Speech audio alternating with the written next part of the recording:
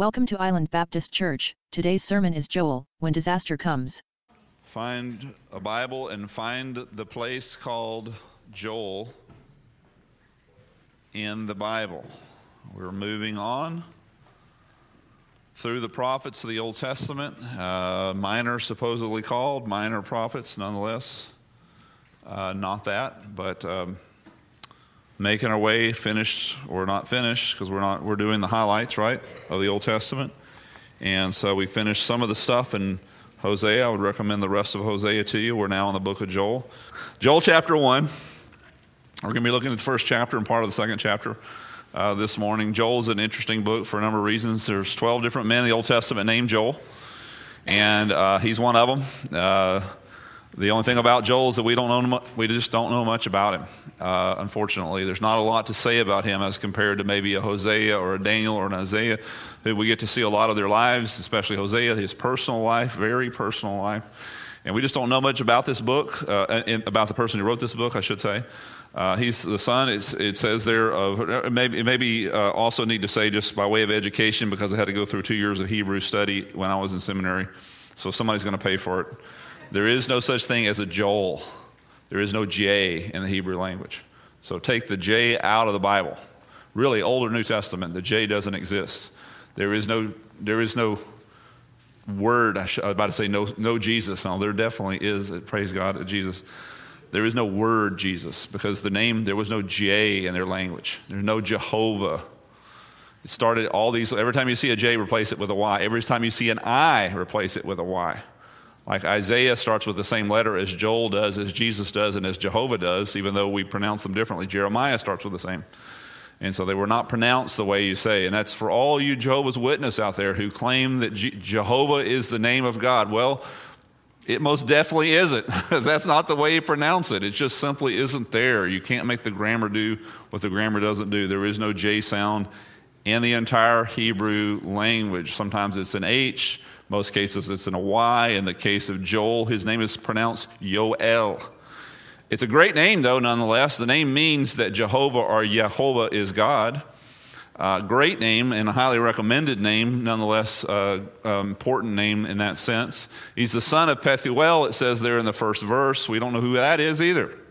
So we don't know who his daddy is. We don't know who he is. And the reason why we don't know those things, because God has not seen fit to communicate that to us. And you know what? That's his prerogative. We know something about Daniel. We know something about Hosea because that was necessary. In fact, it was part of their message. It's part of the meaning and the story of those books. But it's not the part of the meaning of the story of the book of Joel, because it's only not the messenger as much as it is the message in this case. We do know that most scholars agree, both Hebrew scholars and Christian scholars, that Joel was one of the first prophets to write. So again, illustrating again my problem I have with these minor prophets and major and minor prophets. They're not in chronological order. So he's one of the first prophets to write, and yet here he is, the fifth or sixth one down the list as we go through the Old Testament. Yep. But he writes before Isaiah does, before Jeremiah does, before Ezekiel does, before Daniel does. He writes ahead of these guys. And so I kind of like the chronology. Maybe you would like to join me this year. I'm going to be reading the book of the Bible, the whole Bible, in chronological order. I've never actually done it. I've run portions of the Bible, but I'm going to do Old and New Testament just because I think there is a flavor there that we're missing without seeing it in chronological order. So again, the focus is not on the prophet himself, but more on what he says, not say anything less of the other books that we've been reading, but it certainly is in this case. The focus is on a disaster of that day that happened. Joel saw it, as we're going to see here, as did his elders. He called them to take a look at it. And but it's there to speak to us of a disaster, as we're going to see. The majority of the book of Joel is concerned with a disaster that is even yet to come. And that disaster, the same disaster we read about in the book of Daniel. We spent a lot of time looking at the end times, in particular the 7-year period that we call the tribulation, the very end, and in particular a whole chapter here in the book of Joel. There's only 3 of them that is concerned with nothing except for the battle, as we call it, supposedly, of the Battle of Armageddon. So it is a great book for that. It is, by the way, that is the tenet of most of the Old Testament minor, as they call them, prophets. because it is such an important thing on God's list. And so we are going to be going over those things. You say, well, we just went over the book of Daniel, and I would say, too bad, because I didn't write the Bible, and so here we go, I don't get to pick and choose, and so I guess you could pick and choose. You don't have to come or whatever, but this is what we're going to do, so here we go again. Nonetheless, disaster, and it is a severe one, and so at this point is where you say, Pastor Bill, how severe was it? So you're going to say, Pastor Bill, I'm glad you asked. Thanks for asking, because that's going to allow me to continue with another hour and a half of preaching that I was planning to do. You mean we could have broke from that? Yeah. No, we're trying not to make it as miserable as it is. Let's take a look, though. Beginning in verse 1, there the word of God, the word of the Lord came to Yoel, right? The son of Pethuel. We know nothing about those dudes at all other than what Joel wrote. Hear this, elders. Listen, O inhabitants of the land. Has anything like this happened in your days or in your father's days? So he calls them to take a look. Tell your sons about it. Let your sons tell their sons, and their sons the next generation. So grandfathers to their children and grandchildren. What the gnawing, if you look down at verse 6, it says a nation is invaded. But what kind of nation? He back up to verse 4. The gnawing locusts. So it's bugs. So what's the big deal about bugs? Well, anybody got roaches in their house? Yeah, you do. You think you don't. You live in South Texas, you got them. It's just a matter of how many. Anybody got termites? You do. It's just a matter of how many. Silverfish, fleas, spiders, eating all that. You've got bugs. We live with bugs. So big deal. Bugs are common, right? Well, not like this. Look at what he says. The gnawing locusts, what the gnawing locusts have left, as if that was much, the swarming locusts have eaten, and what the swarming locusts have left, the creeping locusts have eaten, and what the creeping locusts, so 4 levels of locusts here, we're going to talk about that in a second, have left, the stripping locusts have eaten. Awake, drunkards! Weep, wail for your wine, the drinkers. So on the account of the sweet wine has been cut off. They've eaten everything. There's not going to be a grape harvest this year. You're not going to be making wine of any kind. Your nation has been invaded. A nation has invaded my land, mighty and without number. And you might want to underline that, because you can be sure, as we're going to see, you can't number these guys. It has teeth, the teeth of a lion, and has fangs, the lion of a lioness. It connects us to a part in Revelation, which is going to be something we're going to refer to later, not today. It has made my vine a waste and my fig tree splinters, and has stripped them bare and cast them away, and the branches have become white. Wail, it says, like a virgin girded with sackcloth who lost her fiance, it goes on to say there. So we have this incredible invasion of bugs, and so I don't know if that's ever happened to you, but I know it's happened in other. If you have a house, by the way, that's in your neighborhood that's not doing too well, it's been abandoned or whatever, and they tear it down, may I suggest to you to call the bug man for your house, because of the stuff that was living there is coming to find a new house, and they will, and you will know it. I mean, it will hit like a wave, but nothing like the wave that hits here in the days of Joel, in the days of Israel, compared to these things. There is a writer who writes in 1915 in the National Geographic, a guy by the name of John D. Whiting.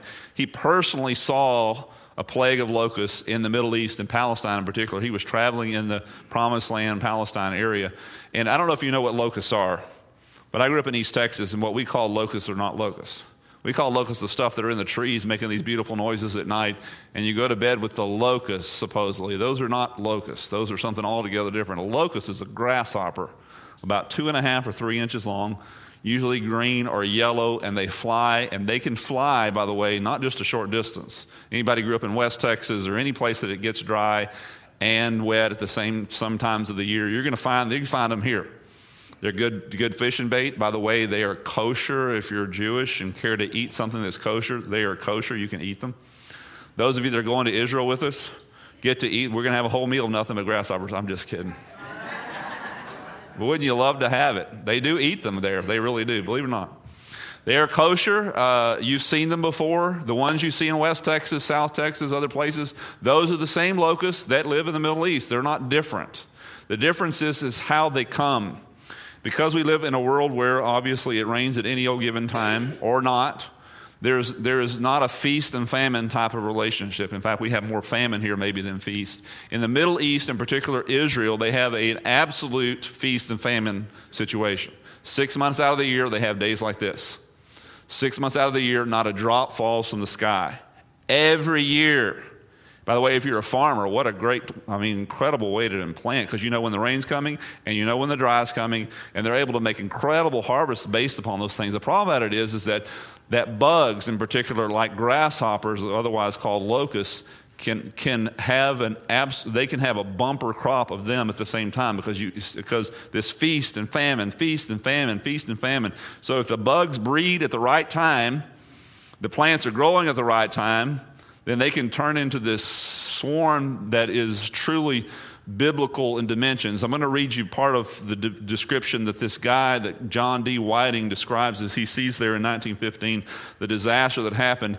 By the way, he describes a swarm that covered everything from the Taurus Mountains, which is the middle part of Syria, southern Palestine, southern Lebanon, all of Palestine, all the way to the border of Egypt. Now, that's a lot of property. That's like 5 times the size of the Rio Grande Valley, covered with one swarm. And what do I mean by a swarm? Here he describes it this way. He says they came originally in March, and they were all adults, and they were all winged, and they would all fly. And in some cases, when they would come up all together, they would blacken the sky like a cloud. You saw a cloud coming. It wasn't a cloud. It was bugs. Of course, they land on your crops and other things. The bad news is if you got plants in the ground in March, they eat all of them. The good news is if you haven't planted till the middle of March, you miss the bugs. Perfect, no problem. The problem was, though, is that these bugs were all adults, and as they went, they were laying eggs. And he said what he found was that these 2.5 to 3 inch long females were digging holes about 6 inches deep, and they were filling the tops of the eggs. The average was 100 eggs per hole. And here's what he found also. There were holes all over the land, top to bottom, hundreds of miles, hundreds of acres covered with these holes. And he said he estimated between 65,000 and 75,000 eggs were concentrated per square meter. So they fly in, they eat stuff. If your plants are in the ground, you're in trouble. If they're not in the ground, you plant later. March is not too late to plant.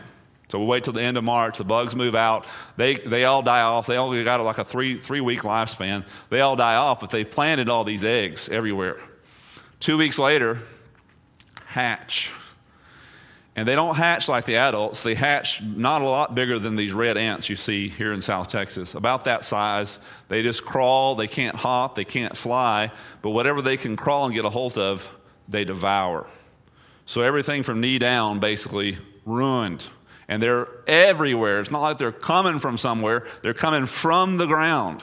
And so it's not like watch out because they're coming from Mark's house, they're coming to my house. No, they're coming everywhere. They're coming from my ground, they're coming from your ground, they're everybody's ground. And as they eat, they grow, and because they have an exoskeleton, if you remember your biology, they swell, and because they can't grow any bigger, they molt. And when they molt, they grow wings. He says the molt, after their original ant size, got them about 1 inch long. They had wings, but they couldn't fly, but they were bright yellow, and the ground, he says, was completely yellow.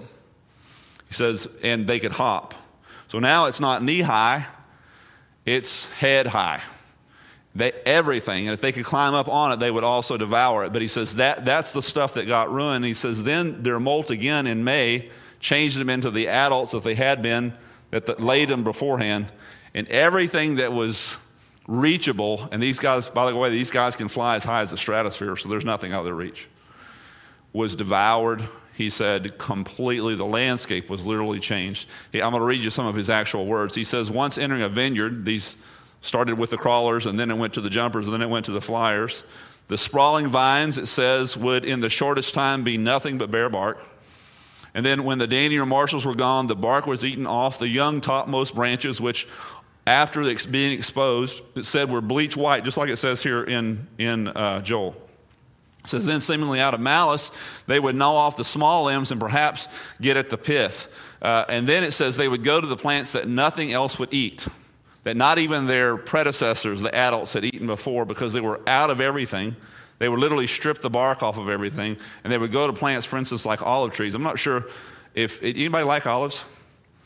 You like olives? You like olives that you get from H-E-B, right? So when you travel with us to Israel, something you don't do is don't eat grasshoppers, and you don't eat the stuff that I would suggest you to eat either, because I'm going to try to get you to eat olives on a tree.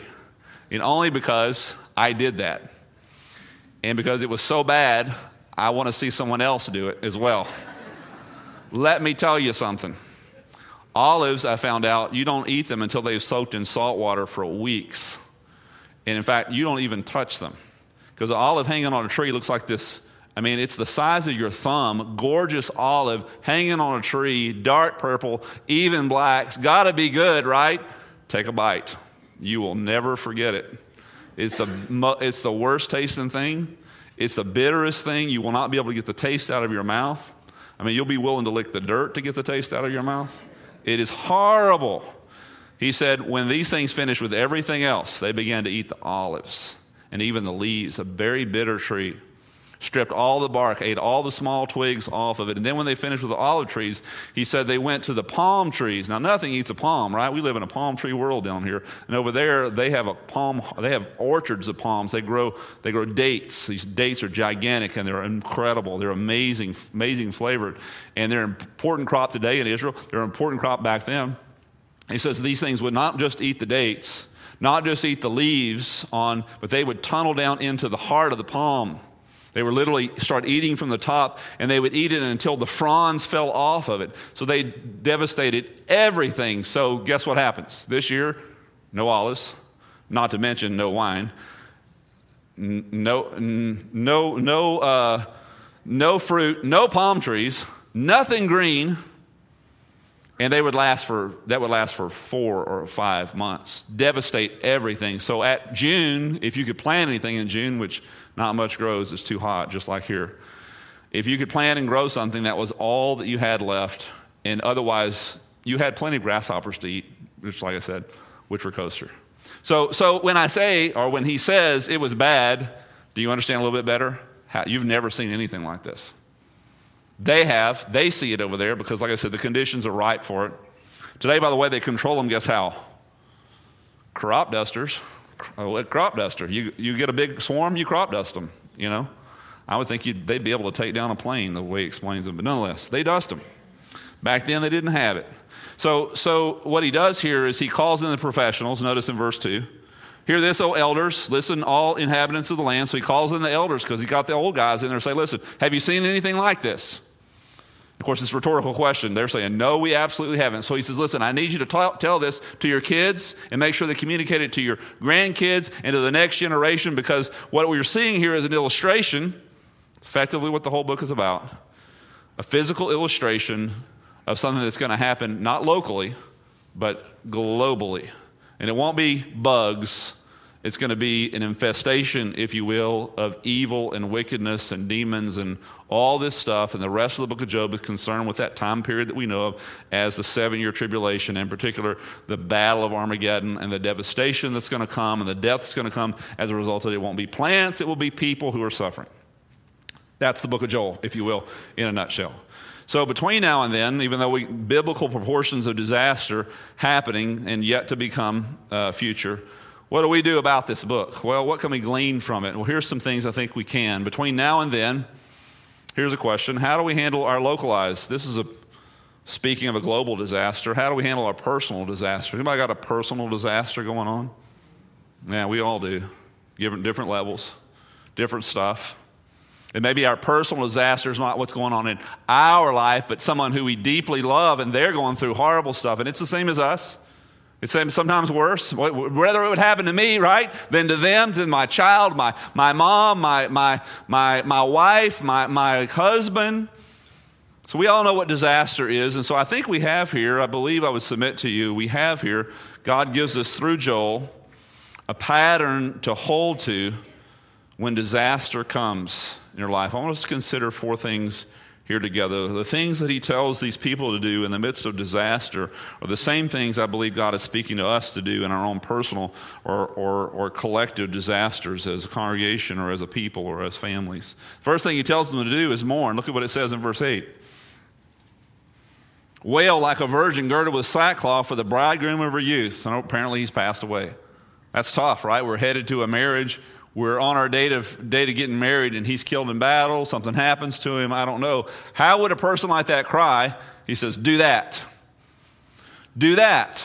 Wow, that's interesting. I thought God wanted us to be happy all the time. Well, if everything was happy, then we could be. But it's not. And so when it's not, don't fake it. Be what it is. Verse 13, take a look. Gird yourselves with sackcloth. Lament, O priest. Wail, O ministers. We got the leaders going on here. Come spend the night in sackcloth, the ministers of my God, for the grain offering and the libations are withheld from the house of our God. It's terrible. And when it's terrible, what does he say? Mourn. Nothing wrong with it. Listen, we live in a world that, and we as Christians live in a world, we think we do, in which there's no need to mourn. Right? God's Son, Jesus, has come to save us, and he's resurrected. And I would totally agree in that sense. There is nothing to cry about. Jesus is the Savior, and if you trusted him, he saved you. And so your present and your eternity are taken care of. He's the shepherd. The wandering sheep has now been found by the shepherd, and the shepherd's going to care for you, and he's going to care for you in this life. He's going to care for you in the life that is to come, and the walk that's in between all that. He's going to care for you. So rejoice in that. Absolutely. But this is not heaven. Take a look. If this is, like I said, I am mad. This is not heaven. We live in a world that doesn't have what we have. There has to be a portion of your life that mourns from daylight to dusk. There has to be. You mean you can look at the world around you and say, everything's cool? No. No, you are spiritually not sober if you can do that. There has to be something about you that's sickened by it. There has to be something that cries. And if not, then really you're not seeing things the way it ought to be seen. You're not with it. Mourn, he says. Mourn because there is a disaster. Listen, the earth mourns. Did you know that? Look at what that says. We know that the whole creation, by the way, he says that as if we do know. Did you know? We know, Paul says. And I keep waiting for us to catch up to that. We know. He says a lot of those things. I keep waiting for us myself to catch up to what he knew. We know that the whole creation has been groaning together in pains of childbirth until the present time. That is, from the beginning until now. So the whole creation mourns, groans, and we do not. Something's not right with that. Something's not correct with that. Jesus, when he goes to the funeral, remember, of Lazarus 4 days late? Remember the story? He goes there 4 days late because he's going to resurrect him. Isn't that right? He goes and sees Mary and Martha, and both of them accuse Jesus of killing their brother, because they say, had you been here, our brother wouldn't have died. Now, I don't know if that's a backhanded, you did this to us kind of thing or not. And I don't know if any of you have ever blamed God for anything, but there's nothing new about that. Nothing new about that. So they blame Jesus for it. And so it says the shortest verse in the whole Bible, young people, is what? Jesus wept. Don't you love that verse? Because then you can go to Awanas or to your youth leader and say, I learned a verse this week. Jesus wept. That's one of the first verses I learned just to get away with stuff. But we pass over the deep meaning of that verse. It's one of the deepest, one of the narrowest verses, and I would suggest to you, very deep. Because we don't ask the question, why? So why does he weep? Oh, because he was at a funeral, because Lazarus was dead? So he's going to resurrect him. I'm thinking that's not why he's crying. I'm going there, and to me, if it had been me, and thank goodness I'm not Jesus, I'd gone there and said, buddy, I'd have been with a big smile, a smirk on my face. Yeah, y'all see y'all crying, but just wait till you see what happens today. That wasn't Jesus. It says he was deeply moved in spirit at one place. Another place it says he wept. Why? He knew what he was going to do. Well, he was moved on behalf of those who were crying there, and I think that's probably true. I think Jesus definitely is. I think God definitely feels our pain. I think he does. I really do. I think the Bible holds that out very clearly. But I would suggest to you that's not the reason why, ultimately, why he's crying. The reason why he's crying is because the whole thing is not the way he created things to be. I believe in heaven there is a portion of God's existence in which he weeps, because this is not what he wants. It's not what he wants for your life, not what he wants for my life, not what he wants for the world. How many people are dropping off the face of the planet, dying every day apart from Christ? You think God's having a glory day in heaven over that stuff? He's not. Not wishing that any should perish, right? It's not a part of his plan to just throw the whole world off into hell, even though they're marching that way. He weeps over that. He cries over that. So the world, the planet is crying, and our Savior is crying, but the church, now we're supposed to be happy every day because we listen to the television evangelists that tell us we're supposed to be happy every day. And something's not right with that.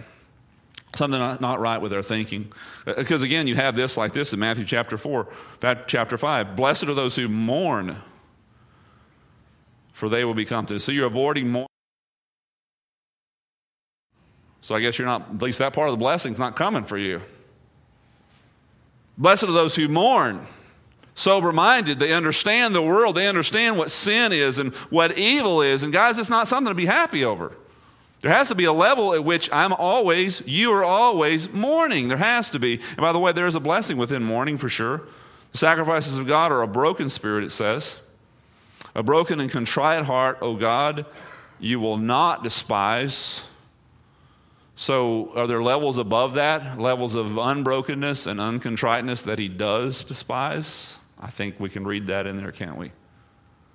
So if I'm really at a place where I want to see God, I mean, if I said, okay, I'm going to line up over here, everybody that wants to experience God in a very special way, and you would all get in that line, right? But I told you when you got in that line, what's going to happen is that you're going to become broken and contrite. Oh, well, we don't want to be a part of that. We just want to be a part of the blessing in which we see God. So there's that line over there in which you're not going to come to know him very well. Because I've never known a person who in the midst of blessing is able to see God very clearly. They're just not. Not near as well as a person broken. Because that person has a lot of fog that was otherwise caused by their misconceptions about the blessings, if you will. Because not that God doesn't bless, and not that you can't see him personally in those circumstances, but there's a part of which is going to lie to you, the lie that won't work over here. The fog that won't work over here will work over there. You're going to see him real clearly over there. Broken and contrite spirit, God says, you will not despise. So he calls us to mourn. He calls us, secondly, when we're going through a disaster, to gather. Look at verse 14. Gather. Consecrate a fast, he says. Proclaim a solemn assembly. Assembly is a coming together, Everybody come, right? Gather the elders and all the inhabitants of the land of the house of God, the Lord your God, and cry out to the Lord. Alas the day, for the day of the Lord is near. He goes on. Chapter 2, verse 15, take a look, saying the same thing. Blow a trumpet in Zion. Consecrate a fast. Proclaim a solemn assembly, coming together. Right? Gather the people. Sanctify the congregation. Assemble the elders. Gather the children and the nursing infants. Let the bridegroom come out of his... I know you've got a special day going on, but there's no time for that. Groom and bride, delay the wedding. We got to get together. Why? Because there's a disaster. So number one, we mourn. Number two, we gather. Get everybody together. Everybody go hide and go cloister yourself off and deal with your own problems. That's not a message of the Bible. When you're going through a disaster. The message of the Bible when you're going through a disaster is let's get together. Let's find each other. Let's rely upon each other. 2 Corinthians chapter 1, verse 3 and 4. Blessed be the God and Father of our Lord Jesus Christ, the Father of mercies, the God of all comfort, who comforts us in our affliction. It's a personal one-on-one thing, right? Notice, so that we may be able to comfort those who are in affliction, in any affliction. So we have to get together for that to happen, you see. So I've been comforted in my affliction. Why? So that I can get together with you. We've got to get together. With the comfort with which ourselves we were comforted by God, it says. So that takes us togetherness. We've got to gather together, and there's a secret of that. There's such an importance of that. Not much at all is recommended to be done, solo in the Bible. You have all these, if you will, one another's in the scriptures. Consider. Be at peace with each other, right? Wash one another's feet. You got to get together to do that. I can't do that by text. I can send you a picture of your foot underwater, There you go. By God's grace, you got your foot washed. Love one another, it says in multiple places in John chapter 13, 15, multiple places. Be devoted to one another in brotherly love. Honor one another above yourselves. Live in harmony with one another, it says there in Romans. Accept one another then, just as Christ accepted you. Instruct one another. Got to be together to do that. I guess we can do that by email, but nonetheless. Greet one another with a holy kiss. Can't do that by text. Have equal concern for each other. Carry each other's burdens. This all togetherness, you see. And I say that because we live in a culture that we don't even know our neighbors. We don't know each other. I'm anonymous. You're anonymous. I sit behind my little computer screen and I tell you stuff about myself that is not true, so that you can tell me stuff about yourself that's not true. And then we can live in our little lie in the world, and I can be as ugly as I want to be, but nonetheless put a picture of myself that looks like, of course, it'll be from high school for sure every single time. We're all anonymous, and we're separated from each other, and there's really a cool part of that, because then I don't have to mess with you, and you don't have to mess with me. But when disaster comes, guess what? You're in trouble if you're by yourself. You're in trouble. That's why we need to be a part of a local congregation. That's why we need to be committed to a local congregation. People need to know us. Well, I don't want them to know my business. Yeah, I understand that. But when your business goes south, you're going to want somebody to know it. You're going to want it. So gather is so important. It's so vital. It's such an incredible instruction. So number 1, we mourn. Number 2, we gather. Number 3, we pray. Verse 14, take a look. Consecrate yourselves, holy fast, the last part of the verse. Gather together the house of the Lord, right? Cry out to the Lord. There you go. Prayer. Verse 19, skip down. To thee, here's the cry. O Lord, I cry, for fire has devoured the pastures of the wilderness, and the flame has burned up the trees of the field. And he goes on. You cannot, deal with disaster in your life without going to God in prayer. You just simply can't. And woe be to the person who in the midst of disaster finds themselves angry and separated from God. I feel very sorry for that person. Having been one of those people at times, it is never good. And by the way, you're angry at God, so you're getting back at him. So anybody parents here, you ever had a kid angry at you, your child? What does it do to you as a parent? You feel sorry for them. But you know what? You keep on being their parent, because that's what parents do. So he's mad at me. Oh, well, move on. Well, that's the way God is. God loves you, and it's not healthy for you or good for you in any way that you're angry with him and separated from him, especially in the midst of disaster. Oh, my goodness, talk about a bad time to be angry at God when things are going well. Not that we ever are. It's just when things go bad. And now you're adding insult to injury, so it's already bad enough, right? Now you're going to separate yourself from the only source you've got. And by the way, usually that same person separates themselves from the gathering of the body. They do everything. They do every last thing that's wrong in every direction that Joel says we should be doing, which is right. So we turn to him, right, for our questions. We turn to him for our grief. We gather together, right? But when we gather together, even if we're all here, what have we got? We got a whole bunch of sheep together. Sheep can only do so much for each other. Why? Because here's the standard answer of the sheep. I don't know. So why did it happen to Michelle? Why did it happen to Valerie? Why did it happen to Johnny? What do we say? Bottom line, we don't know. She don't know, I don't know, and you don't know, because we really don't know, because that's the nature of sheep. They just don't know stuff. So when the sheep come together, which they need to do because it tells us we need to do it, they need to come together, and then they turn over everything to the shepherd, you see, because he does happen to know very well. And not that he always gives the answers per se, but he is the answer, right? He possesses the answer. So sometimes even when he doesn't answer the question of why, you still are getting an answer because you're in the presence of the one who holds the answer. And that needs sometimes to be good enough. It does. So we need to pray. We need to turn everything back over to him. 2 Corinthians chapter 1 says we were under great pressure. Here's one of the benefits of disaster, as a matter of fact. Far beyond our ability to endure, so that we despaired of life itself. I'd say that's a disaster. Indeed, we felt that we had received the sentence of death, but it happened that we might not rely on ourselves, but on God. Purpose in the disaster, isn't it? See, there's a problem when you rely on yourself. There's a problem. That's what happens over here by the line, by the way, in the line that's blessings only. You start relying on yourself. Look at what I did. Aren't I awesome? Whereas the line of grief and the line of broken and contriteness, no, you're not like that. We learn to rely on God, who, even if we were dead, raises the dead. And so we come together to mourn. We gather together. We pray. We dealing with disaster. And finally, we return to God, which is a part of all that. Look at chapter 2, verse 12. Chapter 2, verse 12.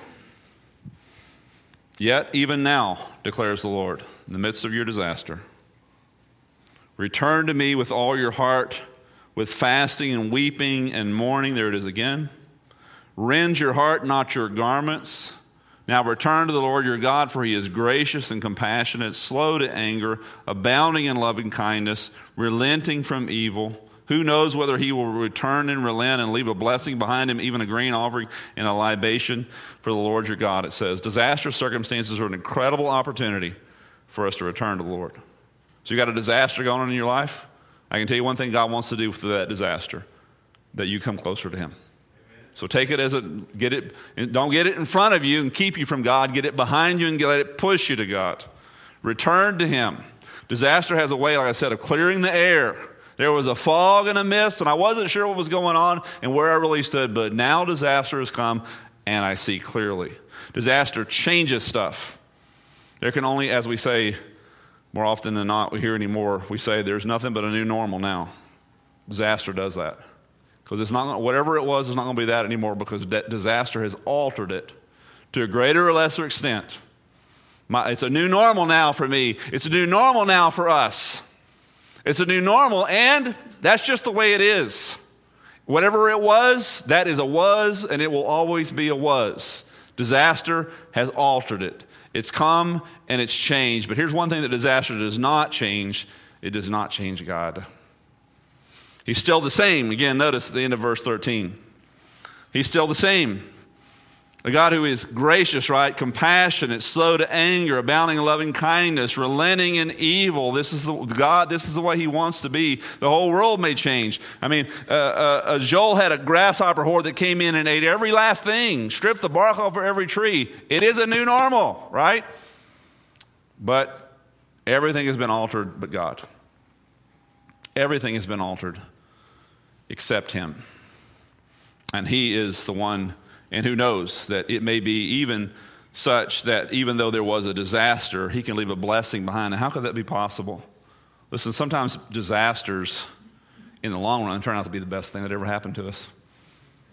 They can be. Do you not believe the Bible that says, Romans 8:28, that God works all things together for good? It doesn't say he works all the good things together for good. It says he works all things together. It doesn't say all things are good. It doesn't matter what God receives. He can work all things together for good or bad, what they start off with, for those who love him and are called according to his purposes. God can take what is initially evil and wicked and turn it into something that is actually a blessing in the long run. Sometimes it is a long run, but it still comes to an end. And God can leave a blessing behind in the midst of the process. It reminds me of how God can use and how the things that God wants to do in our own personal disaster. I saw a cartoon, by the way, we tried this in the last service and it made a terrible noise, and we're going to, 1, 2, 3, go. There it is. Some kind of interference when I put that up there last time. So you got the pastor in the middle. I love this cartoon because I'm a pastor. And either side of these two guys with chainsaws and a little kid in the front pulling limbs and stuff like that, apparently there's a disaster, right, of some kind. And so notice the comments. When people ask where our congregation was trained to endure disasters, we always point to your 40-week sermon series on the first chapter of the book of Leviticus. That would be definitely a disaster. Holy cow. But you'll be trained. That's what happens in disasters. I went through a disaster, so guess what? I'm good at handling disaster. I'm good at helping with you with your disaster. Look at it that way. It can be a blessing. You can be a blessing. Because of the horrible stuff you went through, here you're still alive. Here you are. You made it. And definitely, it's a new normal, right? But it has equalized. It has normalized. Here you are, and now you see a person that's headed toward disaster or in the midst of a disaster. Guess what? You're skilled in that. You're skilled in that. It reminds me of a story out of South Alabama. It happened here in our country. Speaking of locusts, a bug invasion of a different kind. And that bug invasion took place in Alabama, and parts of Georgia, and Mississippi, Louisiana, and lots of parts of East Texas. Up until the turn of this past century, they only farmed one thing. You know what that was? Cotton. Because cotton made money. Cotton sold in Europe. Cotton sold in New York. Cotton sold in San Francisco. Cotton. Everybody wanted stuff made in cotton. Half your bodies are covered in cotton today. The stuff is made out of cotton all around us. This is made out of cotton. My pants, I don't think, are made out of cotton. My socks are made out of cotton. Cotton important, right? Everybody farmed cotton. Cheap to plant, easy to grow if you got rain, fairly cheap to pick. cash crop. So they planted, and then something moved in. A tiny elephant moved in to the cotton field. Otherwise known as a boll weevil. It's a little bug with a long nose called a proboscis.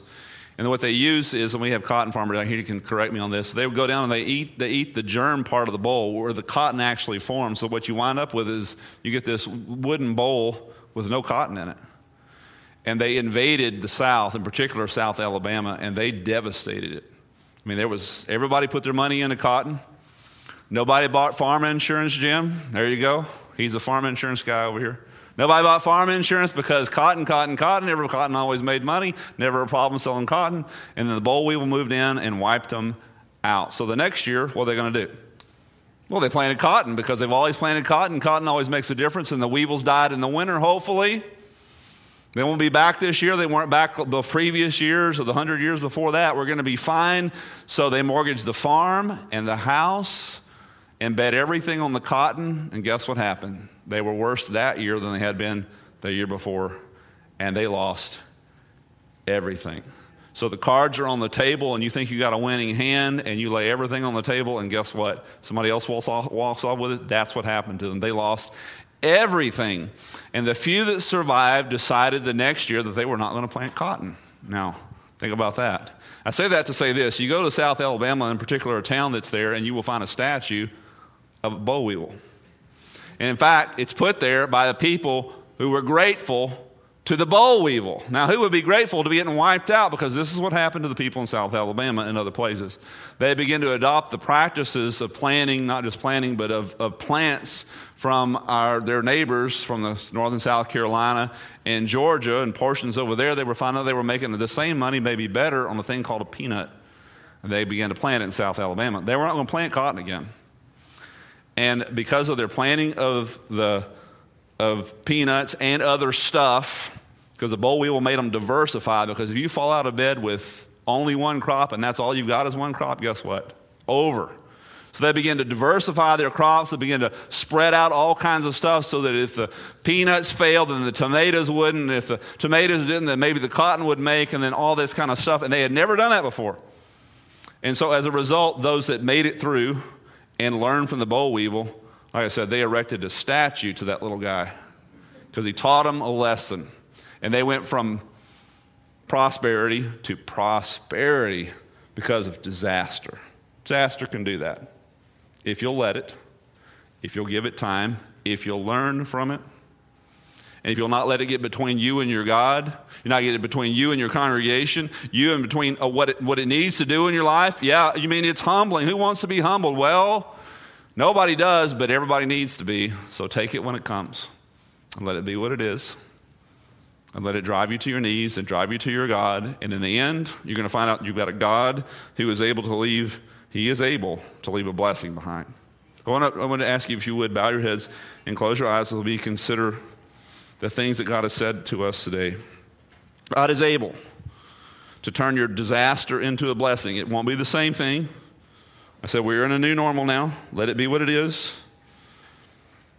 And it may not be, it may not be another cash crop. I'm not saying that. I'm just saying we leave it to God to bless us however He wants to. It may be an utterly changed life. It may be a total different perspective on who we are or who others are. It may be an all-new ministry or an all-new different direction. But He is able to leave a blessing. We've got to mourn. We've got to come together. We've got to pray. We've got to return to Him. And then we've got to trust Him to do what only He can do. Heavenly Father, I thank You that You are the good shepherd to the sheep. God, I pray as Your sheep suffer that we wouldn't allow our suffering to separate us from You.